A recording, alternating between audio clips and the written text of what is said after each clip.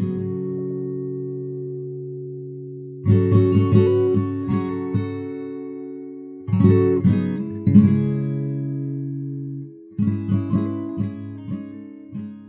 first ever remote control for a consumer electronic device was the Philco Mystery Control, which allowed the user to control their radio from across the room wirelessly using a battery-powered low-frequency radio transmitter.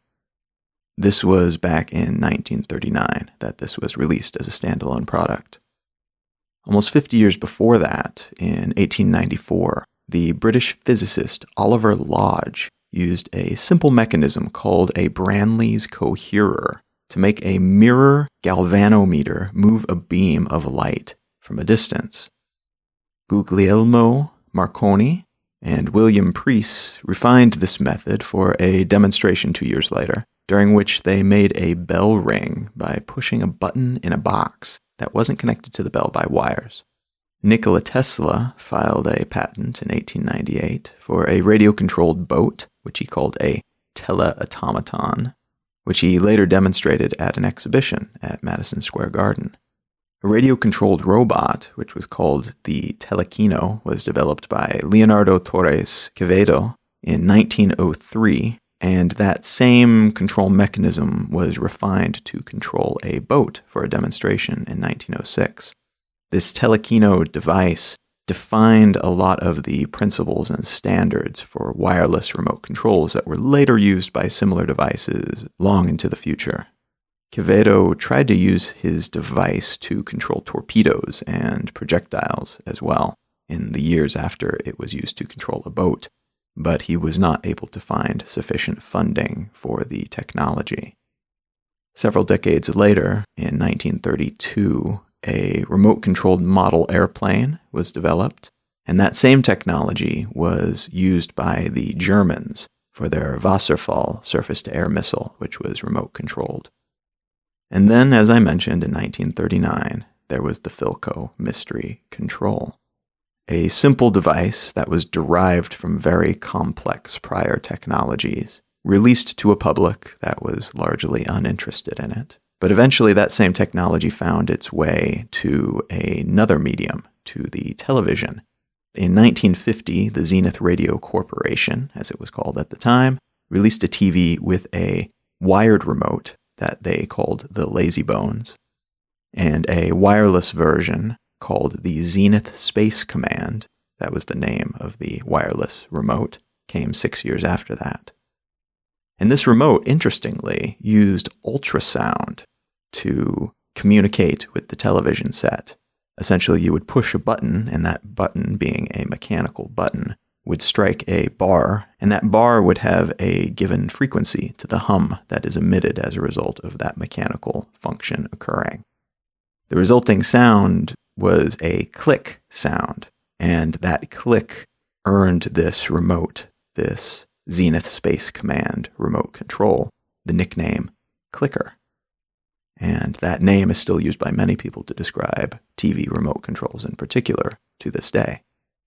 But as surprisingly interesting as the history of remote controls might be, the type of clicks that I want to talk about today stem from a very different set of circumstances and technologies, and the history of them actually go back far further than that of the TV remote control.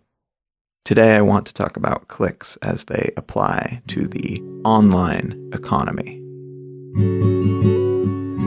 You're listening to Let's Know Things. I'm Colin Wright. The article I want to start with today is from The Guardian, and the article is entitled, How Technology Disrupted the Truth. And the focus of this piece is how a lot of online technologies, but social media in particular, has developed an online ecosystem where journalism that is not necessarily in the public interest, at least in the traditional understanding of public interest, has kind of dominated all other types of journalism, and how, as a result, people tend to have their own set of facts as opposed to a centralized collection of facts from which we all derive our own opinions. And to really understand why this is the case, we have to go back a little bit in time, even further back than the development of the original wireless remote control. We need to kind of go back all the way to the beginning of advertising and marketing. And so that we're not just tossing around these terms as if we're all using them the same way, because I think in a lot of cases we're not. Marketing is a term that encompasses all communication from a company or other entity, like a government, to the public. And so there's a lot of different types of communication that fall under the heading of marketing. Advertising is a type of marketing that is intended to promote or sell something. And so this could be a company that is trying to share with you information that is intended to encourage you to buy a product, or it could be a government that uses advertising, and in that case it's typically called propaganda, that is trying to convince you to believe in something or support a particular bill or a law or a movement, or to feel a certain type of patriotism. It's safe to assume that informal advertising, that is the informal form of trying to convince other people to feel the way that you do or believe in something that you want them to believe in, goes back as far as the beginning of humanity. It's fair to assume that some primordial man was out there trying to convince some other primordial man to buy their handmade arrowheads, or to join their tribe, or to support them against another tribe. That's probably a fair assumption to make. But modern advertising, the type of advertising that you probably thought of when I first said the word, is something that is a lot more recent. Modern advertising began when we started to have brands. And brands are something that emerged with the Industrial Revolution. Now, depending on who you talk to or what you're reading, there's been multiple different industrial revolutions, arguably. The one that I'm referring to is the one that started in the mid-18th century and ended, by most accounts, in the mid-19th century. So it was about 100 years of intense change and productivity. And a lot of this change and productivity took place first in the UK, but it very quickly spread to Europe and to parts of Asia and to the United States. And what defined this capital I, capital R, Industrial Revolution was the shift from manual labor to machine labor. And so it was the shift to using certain new types of tools like the cotton gin, to using big textile machines that reduced the amount of effort that it took to produce certain goods, the use of certain types of fertilizers and chemicals, the use of steam technology, which produced massive amounts of torque compared to what a single human being could produce beforehand.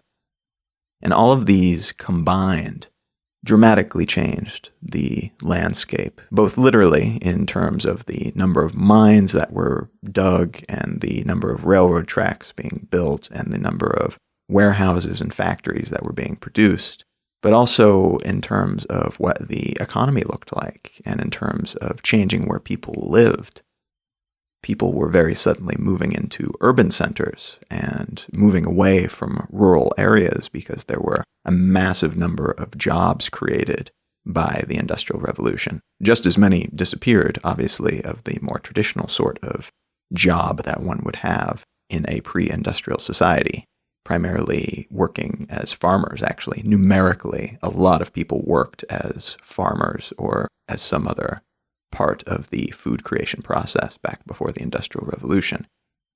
But increasingly, the jobs were to be had in urban centers, in cities. And so the migration that occurred as a result of this and the social shift and the economic shift was dramatic and impacted almost every aspect of one's lifestyle if you lived through it. And economically, the shift was dramatic because suddenly we had these tools that allowed us to produce so much more than we could ever produce before. Just as an example, if it took a single person a week to make a set of bed linens beforehand, I have no idea how long it would have actually taken, but just as an example, if it took a single person a week to make bed linens, those linens would have a certain cost attached to them because the amount of manpower that goes into it, the amount of effort and time and energy. Consider that these tools then allowed a single person who was working on an auto loom and working on a textile machine of some kind could suddenly produce 10 sets of bed linens in a day. Their output has increased dramatically, and suddenly every single person has the equivalent of superpowers. Every single person that is equipped with this new technology is so much more capable than a person who is not equipped with this technology, that there's just no competition. And the economy shifted around that, leaving a whole lot of people behind. If this sounds familiar, it should. The same thing is happening with our current so-called digital revolution. That's a completely different track and probably a different episode. But what we saw back then is similar to what we're seeing now, where entire job categories are disappearing seemingly overnight. And the people who have these skills or who learn these skills that are suddenly relevant are able to produce massively more than anybody else, any of their contemporaries or peers. And this seems like it would be a wonderful thing, and it was in a lot of ways, but because of the way the economy worked at that time, it wasn't as great as it could be, at least not immediately. And the reason was that most economic effort was dedicated to generating commodities. And what that means is that it was generating raw materials or very simple processed goods.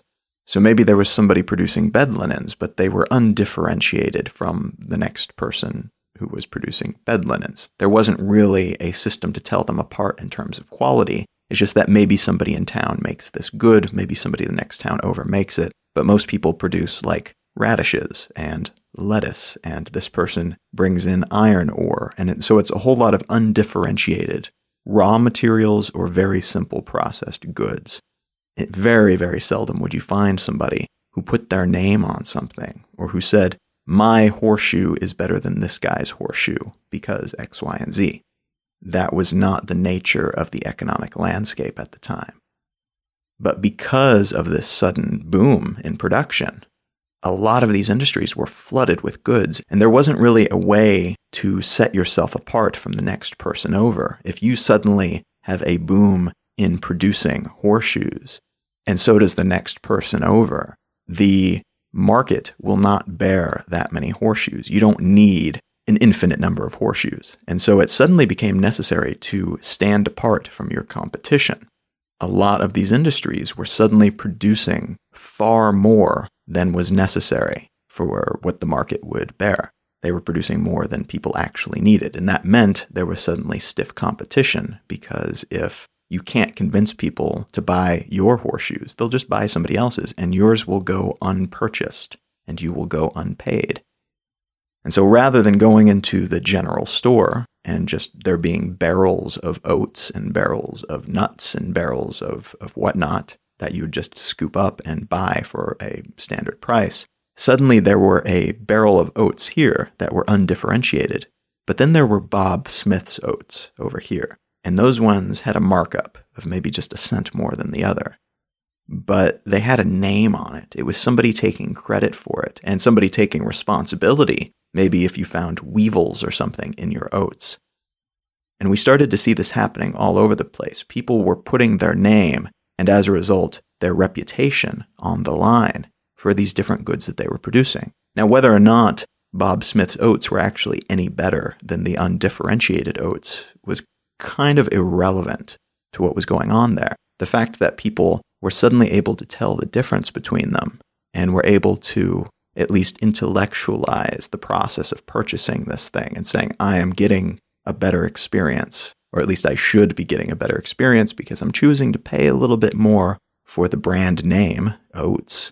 That completely changed the market in a lot of different ways. And so we see this happening. We see this growing. These different names being attached to these different products. And it starts, in a lot of cases, as individual purveyors and producers' names. But then it becomes like the Jones family horseshoes. And then eventually you find conglomerations of different groups. These different families join together to combine their resources and to combine their reputations. Or one family buys out another family's resources and production facilities. And so then you're not just seeing somebody's name attached to it, you're seeing company names emblazoned across these different packages of things. You're seeing the formation of economic entities. Whereas before, the only real entities that existed were like royal families, and they had these crests and these reputations and family lineages. Suddenly you had pure economic entities that were not necessarily a family. In a lot of cases they were, but not necessarily. And these economic entities had some of the same trappings of these royalty. They started to have these logos, which were derived from these crests that royalty had, that represented them as a company. They had, in some cases, vassals in terms of buying out other companies and adding it to their reputation arsenal, adding it to their family tree.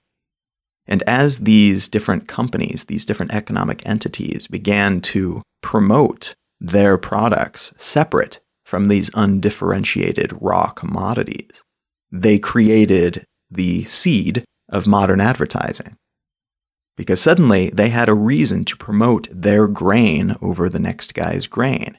Because if they do not, they will not sell their grain, and they will not be competitive on the economic landscape. And what happened as a result of this is that the people who had these tools and these machines and these factories and these chemical fertilizers and all of these other things that came with the Industrial Revolution, they were able to really open them up. Whereas before, they would produce just a bit more than they actually needed. So they weren't utilizing the full potential of these machines. Maybe they were producing 10 a day instead of 1 of whatever it is they were producing. And utilizing things like assembly lines and utilizing different shift routines at their factories, they were able to produce 100 a day or 1,000 a day of whatever it is that they produced. Before, it wouldn't have mattered that they could produce this much because there was no way the market could bear that many horseshoes or that much grain. But now that they'd figured out a way and a reason to communicate with the public and communicate the benefits of their grain or horseshoes above that of their competition, they were also creating demand for that product. And as that demand for that particular product and their brand of it in particular went up, they could increasingly benefit from the benefits of scale. And what that means is the more you produce, typically, of a given product, the less each unit of that product costs you. And so if you were to produce bed sheets, producing one set of bed sheets costs you a great deal for that one set of bed sheets. Producing 10, typically, if you can systematize the process and buy the materials that you need for it in bulk, and batch process the responsibilities that it takes to create them and package them and sell them, then it will cost you less per set of bed sheets to produce them. Now take that even further, produce 100 sets of bed sheets or 1,000 sets of bed sheets, and you see incremental gains. It's cheaper and cheaper and cheaper in terms of labor, but also in terms of monetary cost and resource cost to produce a great deal of something, typically over a single set of something.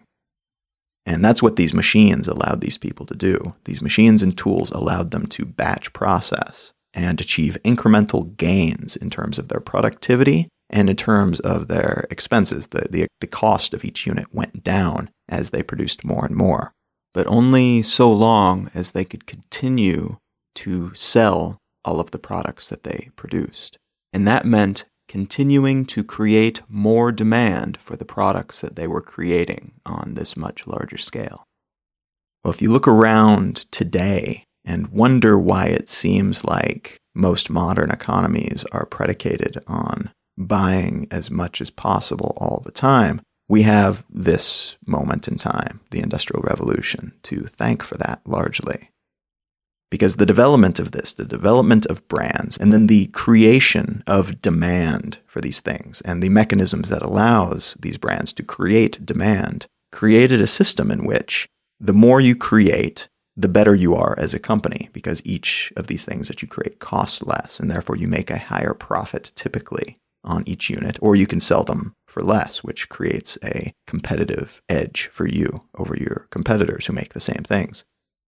But in order to keep those costs low, and in order to maintain your dominance within your sphere, whatever it is that your sphere happens to be, You have to keep that demand steady or growing, ideally. And this was something that we started to see at this moment. We started to see the creation of entirely new product categories because we needed them. We needed to keep these factories running at full tilt. We needed to keep these employees busy day in and day out. We needed to make use of all of these things and keep them going all the time, or we would lose that momentum. And we've seen this happen several times since then because of the nature of how modern capitalism and modern economies have developed. We've created a consumer culture. Consumption is what keeps all of those wheels spinning. And anytime they've slowed down or began to stop, that has meant the destruction of that industry, and in some cases, the collapse of entire economies. And so this system, which has brought with it a whole lot of benefits, it's brought a lot of comforts, it's brought a lot of innovation, it's led to a lot of the modern amenities that we enjoy. It has also created a system where if we slow down, like a shark, if we ever stop moving, we'll die. The entire thing will collapse around us. This is why when something goes wrong internationally, in a lot of cases, our politicians will encourage us to buy things. We saw this happen after 9/11 here in the United States, where the advice that we got from our politicians was to go out and purchase things. Because if the economy is on the verge of a collapse, or if investors are getting worried, the best way to keep things stable is to buy more. And again, I don't want to make it sound like this is something that's purely horrible. It's a little bit weird to look at it that way because you feel a little bit trapped, needing to continue to buy or to be part of a system that encourages you to continue to buy and need things that you don't actually need to buy in most cases. A system that is incentivized to make you feel like you're not enough or to make you feel incomplete unless you have this XYZ product that they are pitching. It can feel very suffocating to be a part of that once you recognize what's happening. A little bit exhausting, too. It can feel like the whole thing is about to crumble at any moment. But I cannot emphasize enough at the same time how beneficial this has been. Compared to every other system that we've ever used throughout history, this has been the best one. All of the others might have certain things that have been better than this version of capitalism, but they've had downsides that were far, far worse by almost any metric that you choose to apply to it.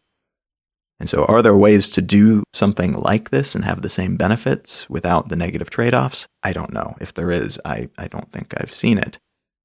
But I think it's important to recognize the downsides of this sort of system while also being capable of recognizing the upsides so that then whatever decisions you choose to make in terms of consumption, but also in terms of how you view the economy, you can do that with open eyes. And the fact remains that although it can be somewhat panic-inducing and a little bit stressful to be part of this go, go, go, buy, buy, buy system, it's also a system that has led us to an immense amount of technological evolution, social change. It's created some semblance of meritocracy that didn't exist before, while also allowing us to push very egalitarian ideals, because a consumerist system does not differentiate between your gender or your race or your sexual identity or anything else in most cases.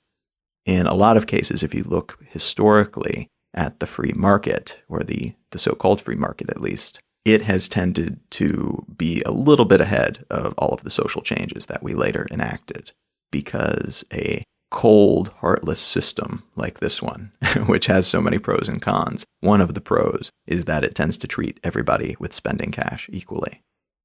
Now, there's a lot more that I could say about that. This might be something that I'll have to do an entire episode on at some point, but all of that history is wildly fascinating, and I totally encourage you to do some reading on it in the meantime, particularly about the role credit and debt has played in the development of the modern economy, because that's something I won't touch on at all. It's so big and so wild, but very much worth the read. It's very eye-opening.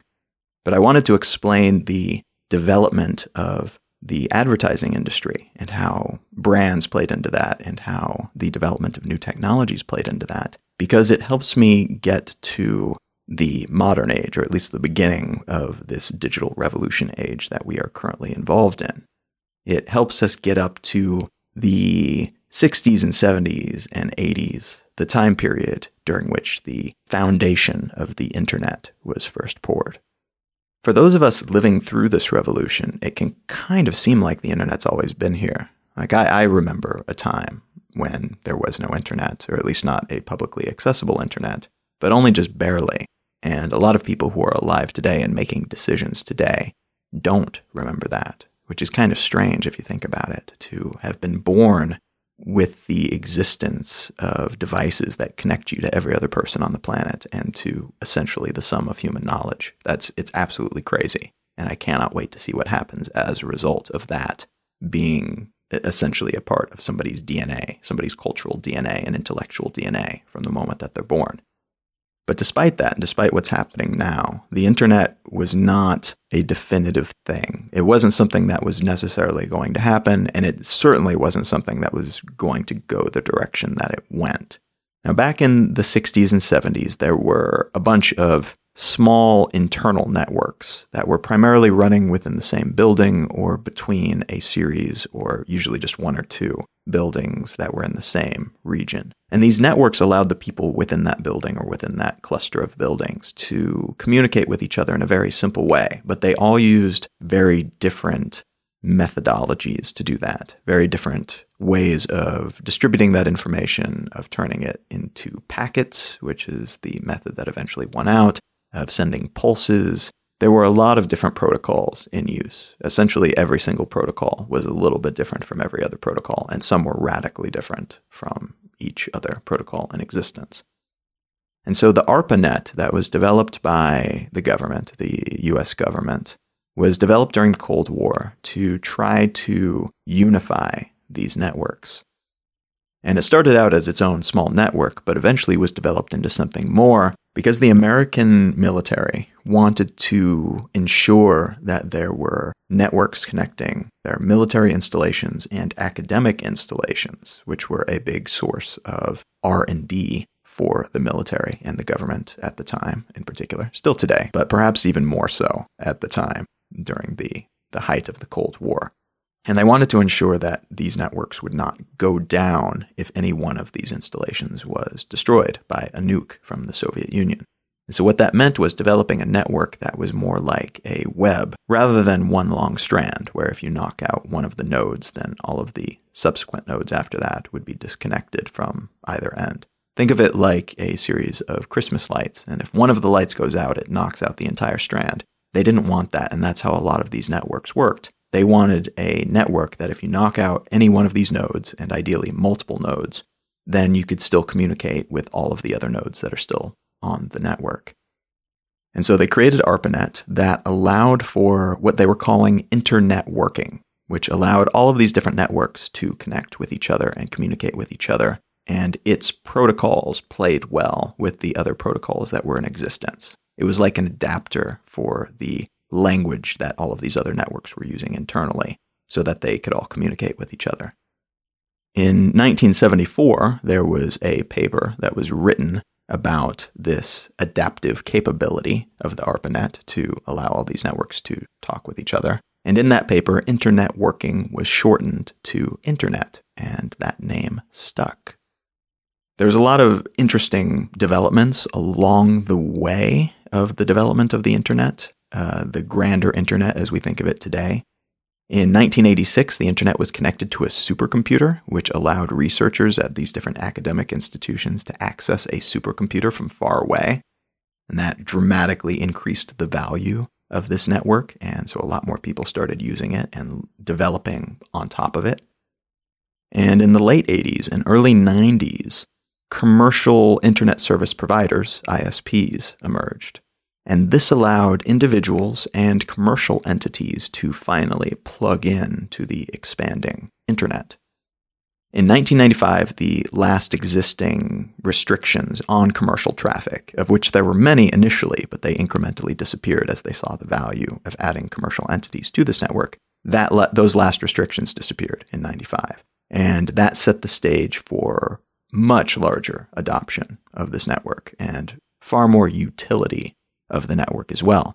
But arguably, a lot of that utility would not have existed had it not been for the actions of a guy named Tim Berners-Lee. And he had a project that he started working on in the 80s, but which he finished by the end of the year 1990. And this project was the first internet browser. Because up until this point, the internet was a very sophisticated and very opaque to most people type of network, where you had to understand and to be able to code at a very root level in order to utilize it, in order to utilize the powers that it allowed certain types of people. And as a result, it was used for very specific things, but it wasn't used super casually. There simply wasn't a way to use it that way. There wasn't any reason to utilize it that way, because everybody on it was largely a professional, and the only way to use it was not terribly entertaining and not useful for entertainment of any kind. It was simply useful to distribute certain types of information. And so what the browser allowed people to do is to utilize this network without having that sophisticated grasp of programming knowledge and other technologies. And by the end of 1990, Berners-Lee had developed the HTTP protocol, which is what allows information from the internet to be displayed as a web page. The HTML programming language, which is what allows you to define how things look on web pages. The first software server, the first web server, and he developed the first web pages, which, of course, defined this larger project that he had developed all of these things for, the World Wide Web project. And what we have today is based on this system that was built back then, but it is orders of magnitude larger and more complex than what existed at the beginning. Today, we still make use of internet browsers, we still make use of the HTTP protocol, we still make use of servers, we still make use of HTML. All of these things have evolved to certain degrees, but we still use those things. It's just that on top of it, or to the side of it, we also utilize the internet in different ways. We use the internet for email, which existed back then, but it was far simpler than it is today. We also use it for telephone systems over the internet. We use it for social networks. We use it for file sharing services, centralized and peer-to-peer. We also have e-commerce systems today. And the development of e-commerce systems, I would argue, was one of the foundational bricks that was laid in developing the modern internet. And this is another thing that's difficult to remember, but even after we had the internet for a very long time, nobody was using it for anything commercial. Nobody trusted the person on the other side of that internet connection. They were just kind of random people at other military installations or at other academic institutions, or eventually other individuals that were geeky enough to be connected to the internet in the early days, but they were more akin to like ham radio operators, where it was a really niche kind of hobby. It wasn't something that just everybody understood or knew about. If you Google early internet and look at the ads from this time period and the newspaper articles from this time period, it's hilarious. With the gift of hindsight that we have, knowing how it all turns out, it is just so funny to see how baffled people are by the internet. And frankly, in a lot of cases, how little they think of it. They think it's a passing fad. They think it's a fun gimmick. It's a hobby in the same way, like a remote-controlled airplane might be a hobby. But that began to change in the 90s, and the first ever secure online purchase took place in 1994. Some brave soul paid $12.48 plus shipping on August 11th, 1994 for the Sting album 10 Summoner's Tales as a CD, as a compact disc. And there wasn't exactly a tidal wave of purchasing happening after that, but slowly but surely it developed, and slowly but surely online brands emerged. And in the same way that they emerged back in the Industrial Revolution era, those names became trusted. And companies like Amazon, which was only a bookstore when it first emerged, started to pop up, and they started to become trusted because they focused on their reputation, and they focused on ensuring that people felt comfortable sending money to strangers across this new communication tool. So e-commerce, that development, was vitally important. It was a vital next step that needed to happen after the development of browsing technology and display technology and more intuitive programming technology. But what happened next, I would argue, is in some ways even more important than the development of e-commerce. And it is the result of a company that was initially founded under the name Backrub. And it was called that because it was a search engine that took backlinks into consideration when determining how valuable and relevant a particular website was for the purposes of presenting it as a result for a given online search, which is to say that if you searched for books, this search engine would take a look at as many different websites as possible, as it could crawl, as it's called, and then take a look at not just the keywords on that page, like most other search engines did at the time, but also at how many other websites are linking to that page. And this helped it develop an understanding of online reputation and how many other websites considered this site to be the most relevant in terms of that particular term. And this site, which started out called Backrub, eventually changed its name to Google. And it was started at Stanford on Stanford servers in 1996, and then incorporated and was operating out of a garage in 1998. By mid-2011, it was surpassing 1 billion unique users each month. And by the year after that, 2012, it was earning $50 billion in revenue each year. And so it's a bit of a leap when we're looking at how fast things happened during the digital revolution. It's a little over a decade between that founding and their big billion users a month mark. But it's still incredibly notable, and what happened in the interim was the further development of all of the foundational internet technologies and the World Wide Web, browsing, email, etc., secure payment system technologies, but also the development of a few online behemoths, things like Amazon. And Amazon grew in part as a result of Google and other companies like Google and their ability to send people who didn't know what they were doing on the internet to interesting things that they wanted to find.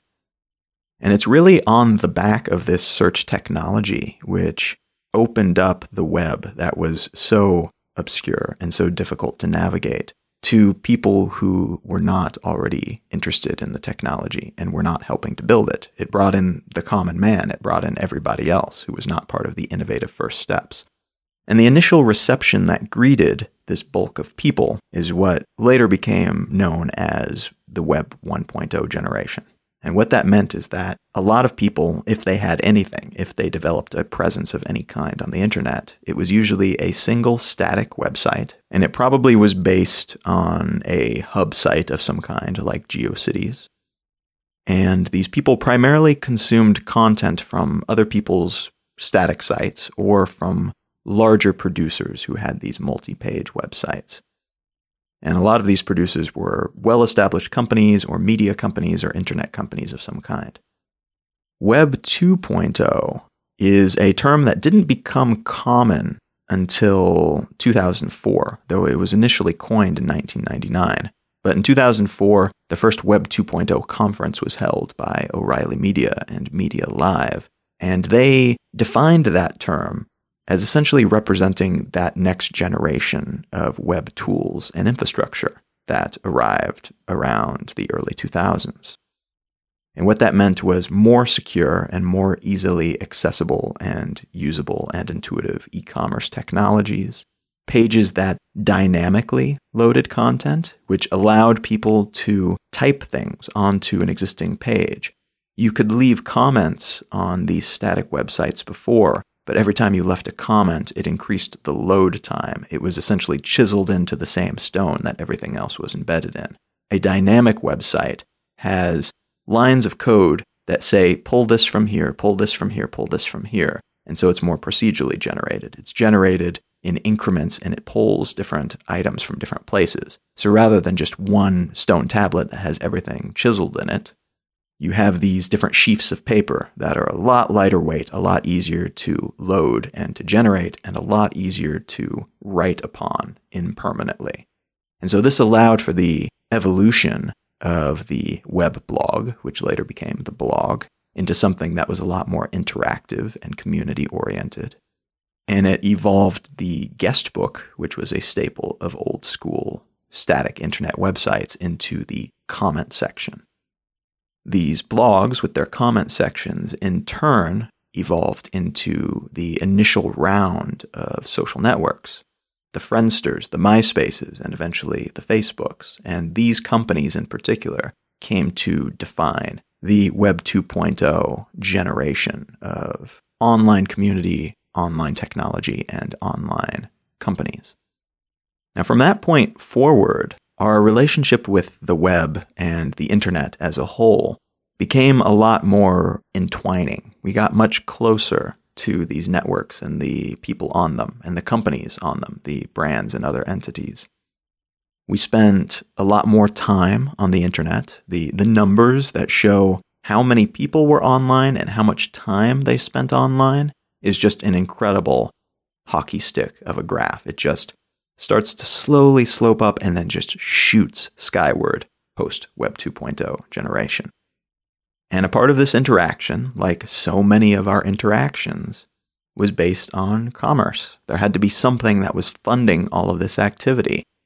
And a lot of what happened during the Web 2.0 generation was funded by something that Google did not invent, but something that they refined and in a lot of ways perfected, at least up to a certain point. That is the online advertisement. And so advertising, as I mentioned before, is not a new thing. This has been around for a very, very long time in some shape or another. And the modern iteration of it arrived quite a while ago as well, during the Industrial Revolution. And so this is a familiar concept, the idea of putting out word about what you have to offer and your brand's reputation and your logo and why people should buy from you rather than from your competition. And it's all for the same reasons that it was back then, so that you can continue to produce on scale and benefit from that scale, produce things faster and cheaper, and as a result, earn more profit. That keeps the entire economy spinning. And the internet allowed for a kind of novel application of this, because no longer were you just seeing advertisements in your phone book and in your newspaper and on television. You were now seeing ads alongside and sometimes tucked within your search results. And so it started to influence the way that we searched, but also to influence the way that we shared information about our businesses. And this model, more than anything else that Google has ever done, and they've become a massive, sprawling, multinational company at this point with a lot of different revenue streams. The biggest is still their advertising wing. And that department is something that's been replicated by many different companies. Many different people have come up and tried to compete with Google. Google still owns the lion's share across most of the planet. And as a result of this dominance, particularly during the early 2000s and the 2010, 2011, 2012 era, that meant that Google was also funding a great deal of the activity that happened online. And the way that this worked essentially was that if you were somebody who wanted to start a blog and you wanted to try to make a living off of it, or maybe just to earn some pocket change from it, what you would do is sign up with Google. And you would sign up to display their advertisements through your blog or your website or whatever it is that you were producing. And that meant that anytime somebody either viewed or clicked on one of these advertisements, depending on the agreement that you made, you would earn a fraction of a cent, or maybe as much as $1 or $2, depending on the agreement and the type of ad. And so this led to a decade or two of this incredibly obtuse, very advertisement-heavy internet experience, where if you got on the web, a lot of what you were seeing was banner ads and sidebar ads. There was an entire vocabulary developed just for the types of advertising that you see on websites. This, like so many things, and like so many things related to commerce and capitalism in particular, is both a boon and a curse. And the reason that it's a good thing is that it allowed a lot of companies that otherwise did not have a business model, and as a result probably would not have gone as far as they went, or might not have ever been able to get started to begin with and get traction and make this their full-time gig. They were able to make a living off of this work. And so we saw a lot of amazing voices, a lot of amazing content being produced, a lot of amazing technologies and personalities and points of view that emerged as a result of this business model, this advertising-based online ecosystem. But the consequence of this is that the internet largely became entirely dependent on this one type of commerce. And that's not 100% true, obviously. There was still e-commerce sites like Amazon that flourished like crazy.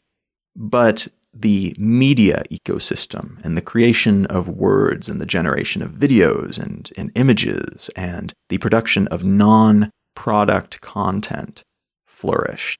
And the reason that it flourished, the reason that we expect everything on the internet more or less to be free, is because of what happened during this time period. Because Google and a few other companies, but primarily Google, created this system in which you could make a living off of other people's attention. You could make a living based on how many eyeballs came to your website and how many clicks you could generate. If you could get enough clicks every month, you could potentially pay the rent. If you got a whole lot of clicks, you could potentially hire an entire staff to help you generate more clicks. We continue to see the consequences of this today, even though the online economy and the online community is not the same as it was even 5 years ago. The development of the smartphone changed this in a lot of ways because it changed the way that we communicate and the way that we navigate and the way that we acquire information and the way that we entertain ourselves too, by introducing the concept of the app. All an app is just software, but it's software that is generally a little bit smaller and it's scaled down to fit on a handheld device, most typically. And so as a result, this is software that is made for a certain type of device and is bought in an app store or acquired in an app store. Because in a lot of cases, these apps are free. Just like so many websites, most websites that you find on the internet, they are free. And how do they make their money?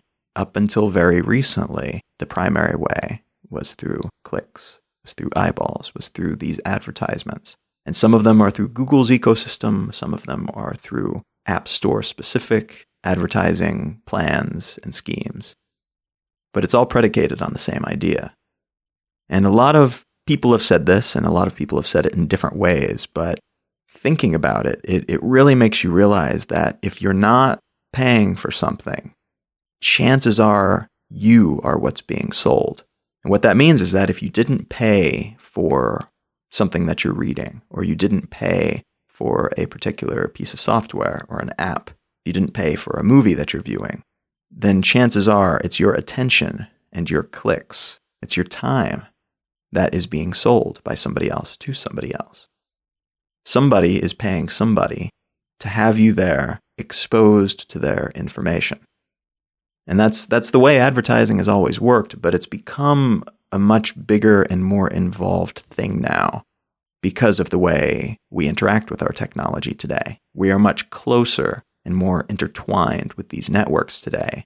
And so an obtrusive, annoying, distracting advertisement is a lot more difficult to ignore and a lot more in our face than it would have been if it's simply an annoying ad in the page of a newspaper that we can just read the article we want to read and then turn the page. It's not so easy to escape from this today. And because of technologies like cookies and like ad trackers and things of that nature, if we see an annoying ad somewhere, chances are we'll see that annoying ad again or some other version of it.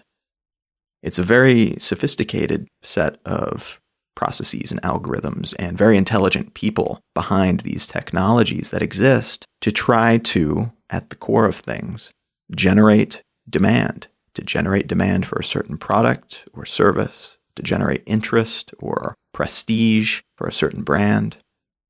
It all comes back to the fundamentals. It's just that these things that were once very simple and things that were kept at arm's length are now things that are really all up in our face pretty much all the time. And so it's created a somewhat untenable system for a lot of people. And that has resulted in a lot of the conflict that's currently happening online within this ecosystem. And that conflict takes the shape sometimes of piracy. But the big problem of the day, and this may be something that dates this episode, but the big problem that's being encountered by a lot of different entities, in particular publishing and production entities of different flavors, is the ad blocker. And the ad blocker is itself a piece of technology, is itself an app or a piece of code, a piece of software that allows you to, in most cases, completely block advertisers from dynamically loading on whatever web page or app you happen to be using and viewing at the moment. And what that means is that because the internet and all of its associated pieces are so heavily dependent on this one business model of allowing you access to all of this stuff for free, and then they make their money off of you using those things, viewing those things, being exposed to these advertisements, suddenly the rug has been pulled out from under them, and there's a scramble occurring to try to find a secondary way to make money, or in some cases to try to punish the people who are bypassing these systems. There are several websites that have taken a stand, for example, and will detect if you're using an ad blocker and will load an interstitial page that says, hey, you're using an ad blocker, turn it off and you can view our website. Otherwise, we're not going to let you in. In other cases, some websites are loading a message that says, hey, we noticed you're using an ad blocker. Take pity on us. We don't earn money if you do that. Here's an alternative. Maybe whitelist us so that ads show up on our webpage. We promise not to load anything too annoying, or you can pay some type of fee. And so this negotiating chapter that's just opened in the online economy has proved to be really interesting because it's introducing a slew of new potential business models that might be able to fund a lot of the things that we've traditionally enjoyed and taken for granted about the internet, and allow us to do it in a way that allows the producers of this content to continue to operate and to continue to produce this content. Just a handful of the dozens of different options that I've seen that seem most realistic include the advent of micropayments, which is actually something that the original developers, including Berners-Lee of the internet, were talking about, working into the core structure of the World Wide Web. Micropayment systems that allow you to send anywhere from a fraction of a cent up to tens of thousands of dollars to somebody if you want to. And so this currency of the internet would have become a thing that would allow you, in theory, to periodically put $5 on your internet account. And then every time you visit a website, it would give that website, 0.3 cents or something from your online bank account. This is something that a lot of businesses are trying to figure out ways to build now, but they're having a lot of difficulty. One, because it's very difficult to get people to trust this kind of system. Two, because it's not structural to the internet. It's something that you have to build on top of it. And so anything that they do is necessarily a bit cumbersome because it's not a core part of the way the internet works. And then three, frankly, people are just not used to it. Culturally, we consider things on the internet to be free.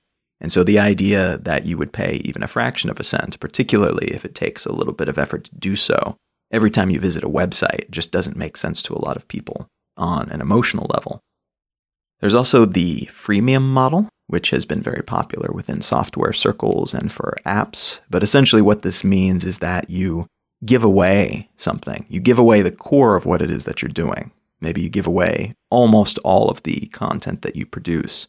And then you charge something on top of that if people want additional content or if they want to open up new levels on a game that you've developed or something along those lines.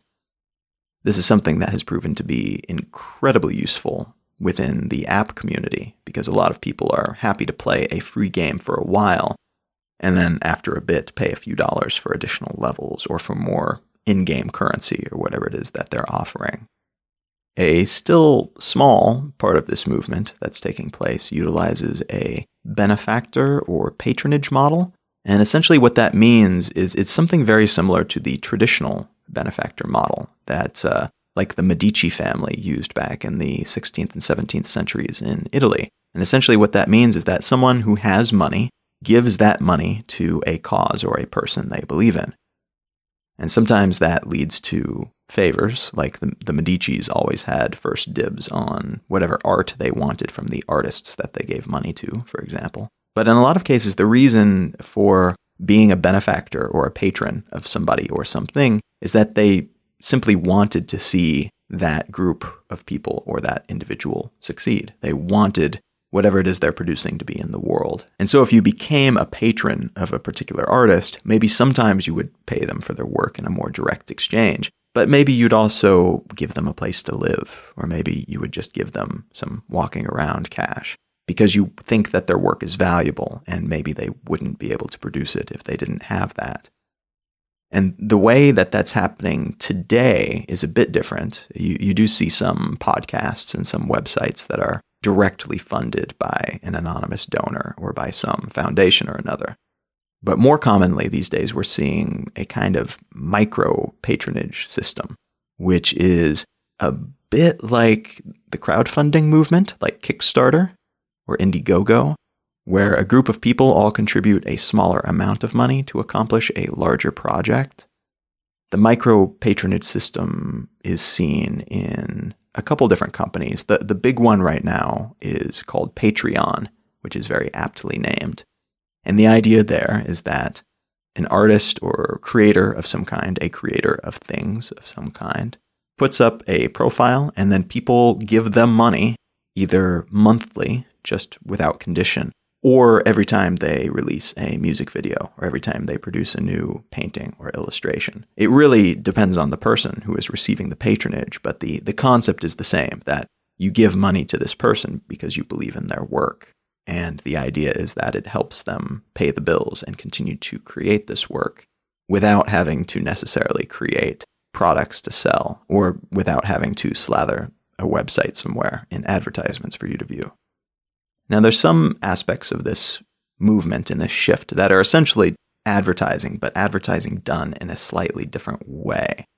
As I mentioned before, some websites and some groups and apps are asking people to turn off their ad blockers, and in exchange, what they're promising to do is to put up less obtrusive, less annoying advertisements. And the reason that this is important, it's not just people getting sick of ads, it's because advertising is growing increasingly distracting, and almost like the Las Vegas Strip, each ad gets more and more bright and shiny and flashy and loud and intentionally obtrusive to try to get your attention, to try to compete with every other annoying and increasingly obtrusive ad that is on the internet, which it will likely be next to some of these other advertisements.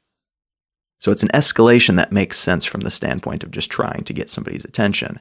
But it really, really sucks for the person on the other end. And so what you're seeing is that annoying aspect of this. But you're also seeing in the mobile internet age that we live in now, where the majority of people actually browse the internet through their phone rather than through a landline or computer, these ads actually cost data to load. And in some cases, a very simple web page that's just text will require a massive amount of data to load. So it takes longer to load, but it also eats up data from your plan, your internet phone plan, just to load this annoying advertisement. And so it's become a real issue in terms of the annoying factor, in terms of the time it takes to load, in terms of the potential cost of you paying for this ad to load onto your phone, this thing that you don't want to see anyway.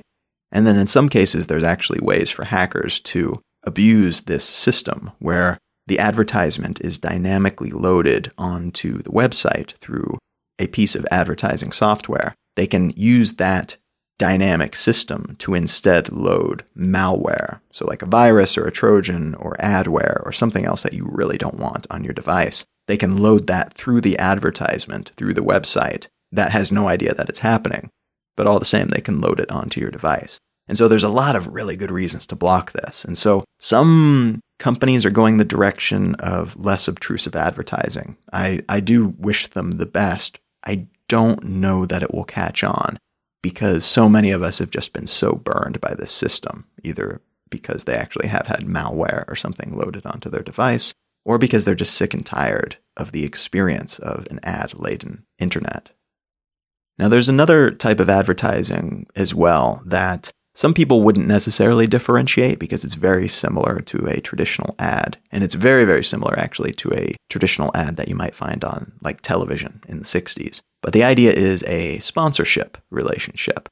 And so when I think of advertisements, I think of these very kind of soulless, non-specified, almost like a billboard that's slapped in your view and you don't really care about it. And maybe if you've been tracked around the web by one of these ad trackers, it's somewhat relevant to something you've said or thought or looked at some point. But typically it's not anything you're going to click on. Like it's the type of ad you see And you think, who clicks on these things? It must be all accidental clicks at this point. We are all savvy enough to avoid these things most of the time. But a sponsorship advertisement is more specific.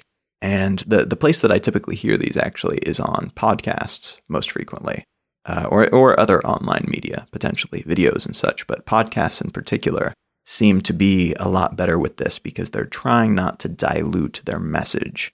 And as a result, you tend to hear a lot of the time, not all the time, but you tend to hear advertising spots is what they are, but they're delivered by the host. So there's not a lot of annoying background music or jingles.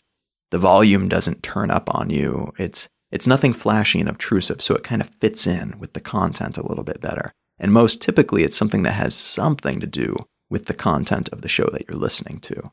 And so to me, there's a lot of potential there in some industries and on some media and for some audiences to utilize that type of sponsorship experience as opposed to an advertising experience. But it might just be me. I don't find these as annoying as advertisements, but some people might. And so I guess that really is in the eye of the beholder and whatever the market will bear. If these things can find other ways to support themselves, then they'll probably jump to that instead.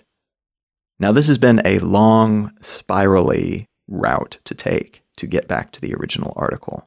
But the original article, if you remember, is entitled How Technology Disrupted the Truth. And what I've been building up to here and describing the online economy and the reason that it is really a click-based economy is trying to show why this truth distortion is happening and why it's not necessarily, and in most cases, not anybody's fault. It's not an intentional thing. It's more a byproduct of this ecosystem that we have built over the years. Now, as I mentioned, for a very long time now, the predominant business model on the internet, on the web, has been advertising based, and you get paid based on this system, based on how many, in some cases, how many clicks you get, and in some cases, how many views you get. And as an increasing number of journalism entities and media entities have moved almost completely online, a lot of them still have non-online entities, wings of their company as well, but the online component is the one that tends to be growing in most cases. And so now, because they exist within this ecosystem, they are incentivized as a money-making entity. They need to make money to keep the lights on, to pay their staff, to pay their shareholders. They are compelled and incentivized to make more money. And the way that they make more money in this ecosystem is by generating more views and clicks.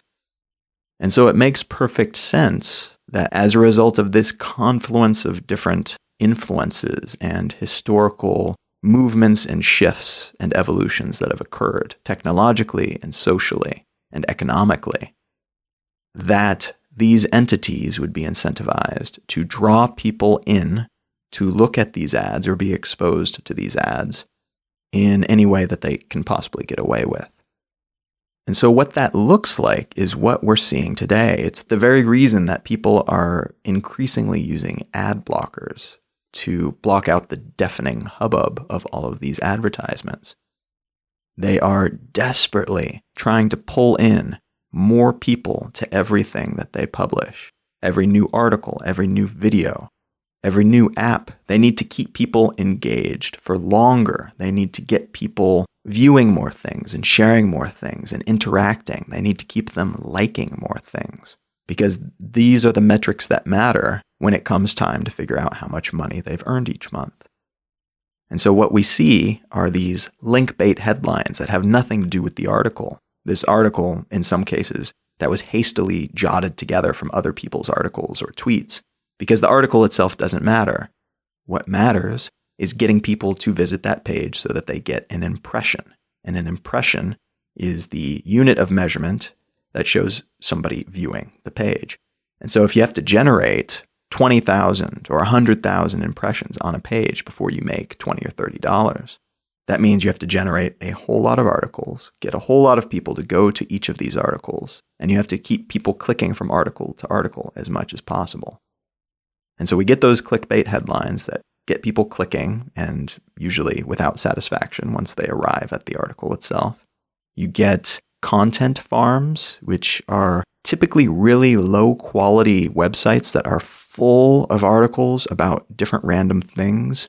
And usually these utilize a whole lot of what's called search engine optimization tactics so that they get really high up on the Google rankings for the search results so that more people will click on it, but usually will not be satisfied with what they find because it typically is a copy of somebody else's content or something that was hastily jotted down by somebody who was paid very little to produce 300 or 400 of these things every day. Thankfully, a lot of search engines, including Google, update their policies and their algorithms regularly to try to exclude things like this. And a lot of content farms fell off the front page of Google in particular several years ago as a result of one of these changes. But that doesn't stop them from happening. And unfortunately, what we are seeing, and this is a big trend across even very reputable online newspapers and other journalism entities, is that it's just very, very lucrative to publish a quick, meaningless, but very controversial and outrageous piece over a very deep, meaningful, important to the public interest sort of article that they might have tried to focus on before. And so this system really has been encouraging a lot of the shift in popularity from, say, the New York Times to BuzzFeed, or along those same lines, the increased amount of junk posts that have been showing up on the New York Times itself to try to bring people back and to get them clicking so that they can make enough revenue to keep the doors open and the lights on. Now, the way that this somewhat unfortunate situation becomes even more unfortunate is what happens as a result of this focus on junk news over quote-unquote news in the public interest. Rather than being incentivized by the market to produce content that educates people and that tells them data, tells them facts, or tells them very well-informed opinions, what these many, many different entities are encouraged to do is to produce things that inspire emotion and outrage, that give a version of or an interpretation of the facts to people who are most likely to respond to those interpretations. And so what that means in a lot of cases, particularly now where social media, social networks like Facebook and Twitter and Instagram play such an important role in the way things are shared and disseminated, the way ideas and links are spread, is that you really want to post something that inspires people to be very happy and share it and like it, or you want to post something that makes people angry and outraged so that they share it and try to show people how ridiculous this thing that's happening is.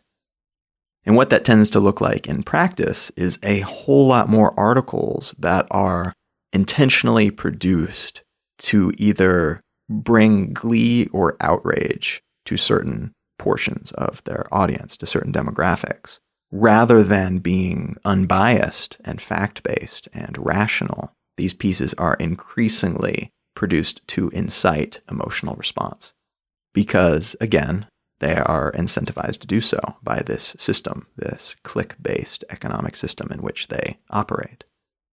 And it's really easy to look at this and say, guys, just stop sucking, stop going down this route because it's very clearly hurting us in a lot of different ways. It's hurting us in that we tend to choose the facts that we want to believe. It's hurting us in that it increases the scope and span and durability of filter bubbles, which is essentially us being surrounded by information that certain algorithms believe that we will want to believe or that reinforce the worldviews that we already have, rather than exposing us to pure, unbiased data.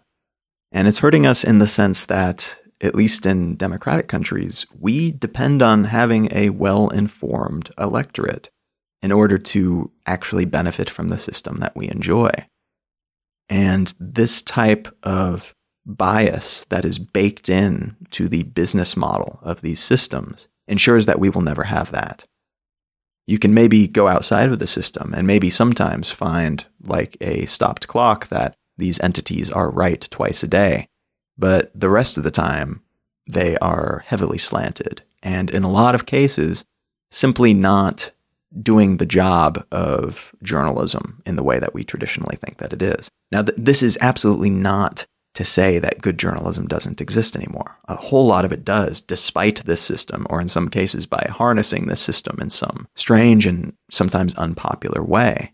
But it's the exception, not the rule anymore. And ideally, it would be the flip of that. And so it's really easy to say that, but unfortunately, I think most of these people involved in these entities and involved with this tide of really shoddy journalism would love to be involved with better stuff and paid to do better stuff. But this system simply does not support that type of gritty and dense and valuable content.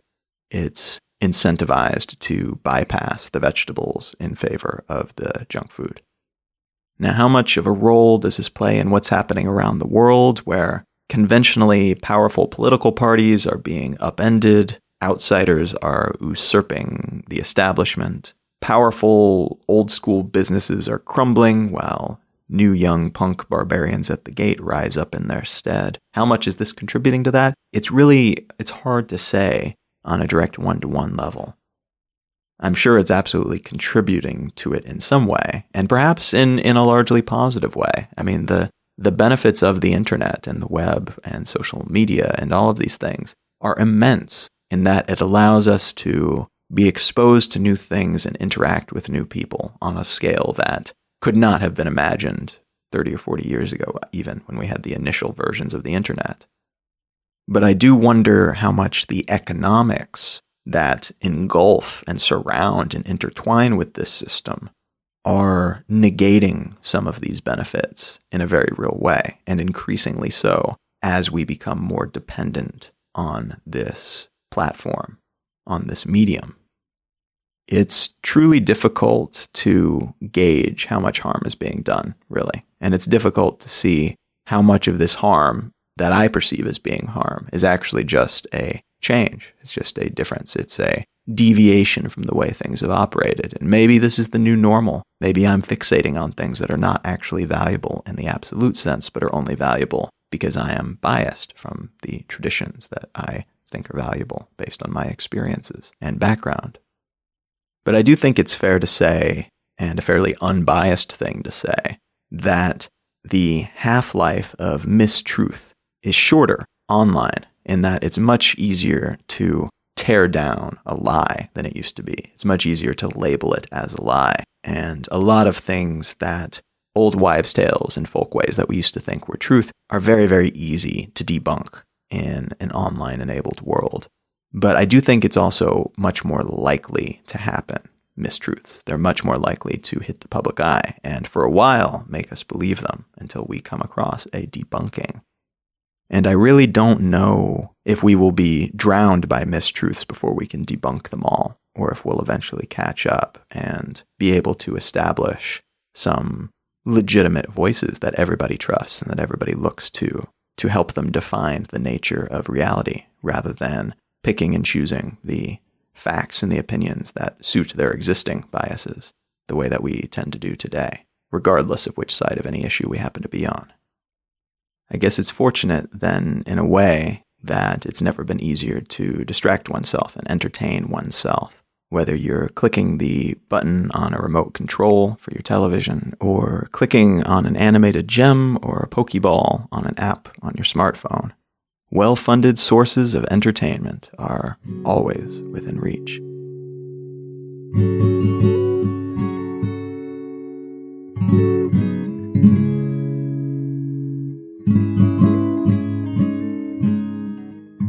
So hopefully now you understand a little bit better the way the online economy works, and some of the quibbles and qualms that I have with it, and some things that hopefully will begin to improve in the near future.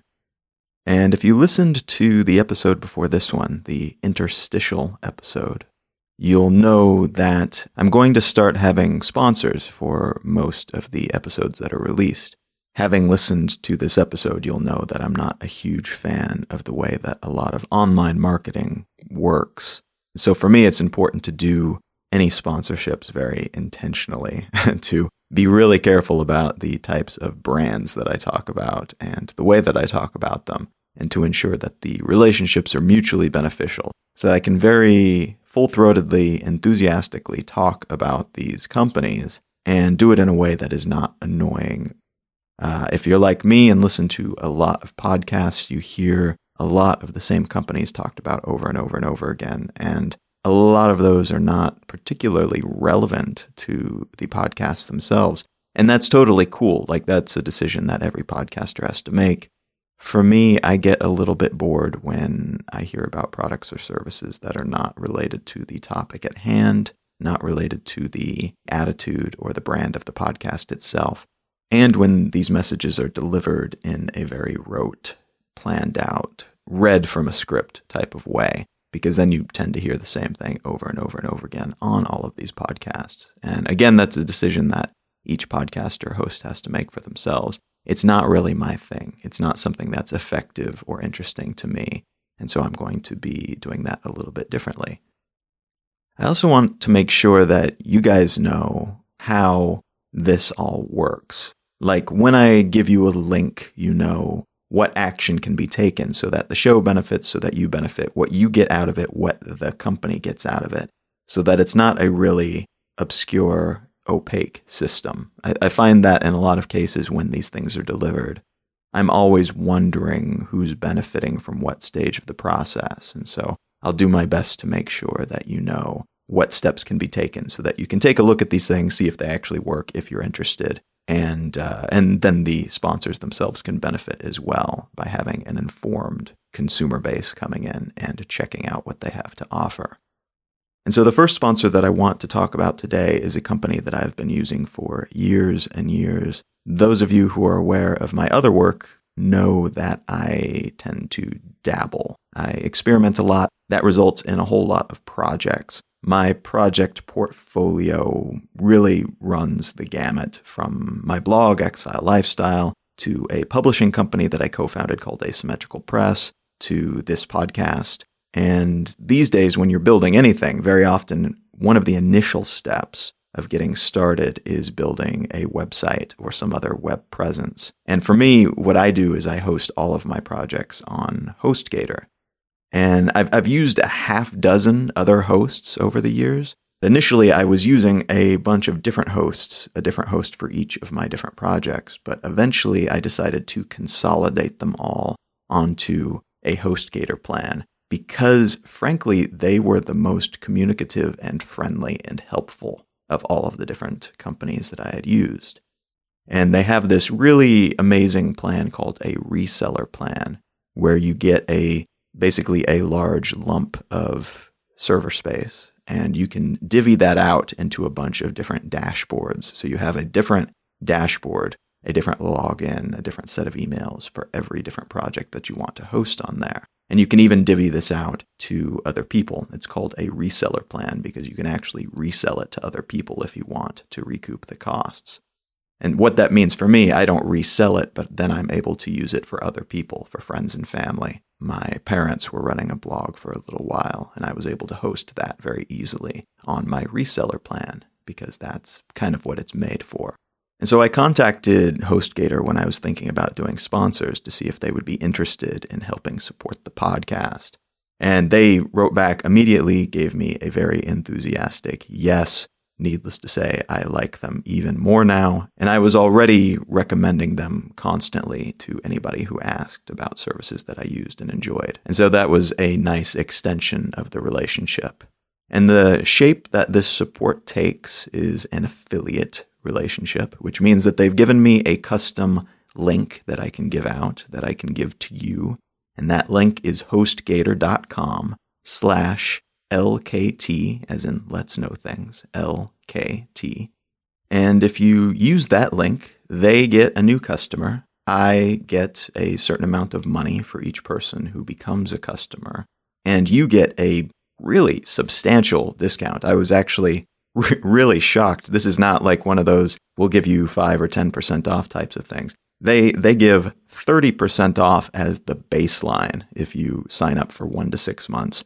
35 if you sign up for a year. If you do a couple of years, you get 45% off of their shared managed WordPress or cloud hosting packages. And those are kind of the simpler packages. If you're just looking to start a blog or have a website or two, those will be the options that you'll choose. If you're doing something a little harder core and you need a VPS, which is a virtual server, a reseller account, which is what I use, or a dedicated server, you get 30% off no matter how long you sign up for or which plan you choose. And so these are really, really hardcore sales. It is super cool that they're willing to do this on top of the affiliate fee that I get paid for bringing in new customers. And so if you're looking for something like this, if you are thinking about starting a new project, if you are trying to figure out how to get that blog started or something along those lines, this is a truly great option to check out. They are a great company to begin with. They have really wonderful customer service. I highly recommend them to people all the time. And this kind of just sweetens that deal. And so again, that's HostGator.com/LKT, a very mutually beneficial relationship for everybody involved. And I am fairly certain that you will enjoy working with them as much as I have. Now, the other sponsor that I have for today's show, it's another company that I've been using for a very long time, another service that I've been using and really, truly enjoying. Audible is the biggest, by far, audiobook library that's available anywhere. I have a handful of my books that I've written and narrated on Audible, and it was actually listening to audiobooks through their service that initially got me interested in listening to podcasts, which eventually led to me starting my own podcast. Because if you think about it, an audiobook is kind of just like a really long podcast or a series of podcasts that all link to one another. And I started listening to them because I needed something to keep me occupied and interested on longer trips, in particular on road trips. And what I'd like to do when I have them as a sponsor on the show, I'd like to give a book recommendation. I hear them, they advertise on a lot of different podcasts, and it's more or less the same deal everywhere you go. It's another affiliate relationship where, in this case, you don't have to become a full-blown customer in order to benefit the show. You just sign up for a month of free service. And that's pretty cool. And it's not one of those free service things where you try it out for a month and then it's agonizing to try to cancel your account. You don't have to call a customer service representative. You don't have to be sold to and have them hinder you and stand in your way when you just want to leave because it wasn't for you or for whatever other reason. Really, really easy to cancel your subscription if you don't enjoy it or if you just don't want it or need it right now. That, to me, speaks of confidence about the service. And basically, if you sign up, you go to audibletrial.com/LKT. Again, the acronym of Let's Know Things, LKT. That will trigger the affiliate relationship, so the show benefits from that directly monetarily. You benefit from that by getting a free month, and what that allows you to do is you get heavy discounts on all of the audiobooks that are on their service, and you get a free audiobook each month. So just by going to that link and signing up, you get a free audiobook. You can choose one of mine, or you can choose the recommendation that I have this episode. And the recommendation that I'd like to make is for the last audiobook that I listened to through Audible. And I listened to it across the duration of 40-some hours that I was on the road. And an incredibly long trip that was made very, very pleasant, partially by the big sky landscape that's out in that part of the U.S., but partially because this book is so incredibly interesting. And the book is entitled Grunt, The Curious Science of Humans at War.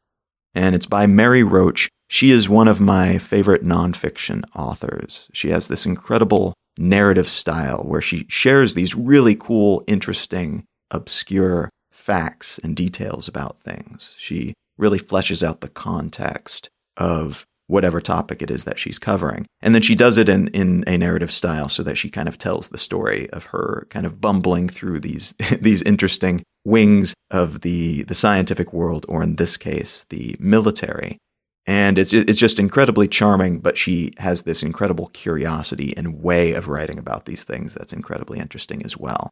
And so this book is about the science of war, but not about howitzers and AK-47s. The closest she gets to talking about guns is a chicken gun, which is a device that is used to fire chickens at jets to make sure that they can survive going through flocks of birds when they take off. And so things like that, things like zippers on sniper outfits, and how sweat and how scent and horrible fragrances are used in terms of war and how they're prevented. She talks about shrimp and how they can be incredibly deadly and disastrous for submarines. And then she talks about things like the bends and amputees, and particularly amputees who have lost delicate areas of the anatomy, and how science is evolving to try to help people who have lost particularly delicate parts of their anatomy.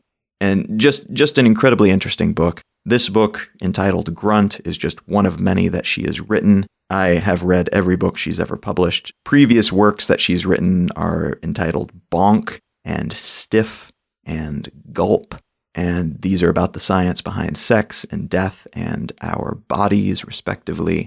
All of them are super interesting, highly recommended, and the versions that she has up on Audible are just really well narrated as well, which makes all the difference in the world when you're listening to something that is like 10 hours long. So if you are looking to dive into the world of audiobooks, you're a little bit skeptical but open to the idea, she is a great author to start out with. If you want to listen to some of the books that I've written, you can also get my books with this free trial through Audible. And you just go to audibletrial.com/LKT. You benefit from getting this free month trial, which you can cancel at any time. I benefit because I get an affiliate payout, and Audible benefits from potentially getting a new customer. So those are the sponsors for today's episode. Hopefully that wasn't too agonizing. Hopefully maybe you've heard about something you haven't heard about before or found something valuable there. Either way, thanks for bearing with me through the process of figuring out what the sponsorship podcast relationship will look like for this show. You can contribute to the show and help perpetuate and expand it by checking out those sponsors, or by going to letsknowthings.com and contributing directly through the options that are laid out there. $1 an episode is immensely appreciated. Thank you so much to everybody who has been giving through PayPal and through Venmo and through Cash.me. I receive emails every time those come in, and it brings a great big smile to my face. I really, truly appreciate that. You can also contribute by sharing the podcast with a friend, by subscribing if you are not subscribed already, or by leaving a review on iTunes or wherever you get your podcasts. You can find show notes for this show, which they tend to be really detailed, and I share a bunch of additional information and links at letsknowthings.com. You can also subscribe to the newsletter there, find out additional information about me and my work. You can find a complete list of my books at Colin.io. You can find me pretty much everywhere on social media at Colin is my name, and Let's Know Things is on Instagram and Facebook at Let's Know Things. Thank you guys so much for listening, for tuning in to geek out with me on this stuff each week. I truly appreciate it, and I will talk to you again very soon.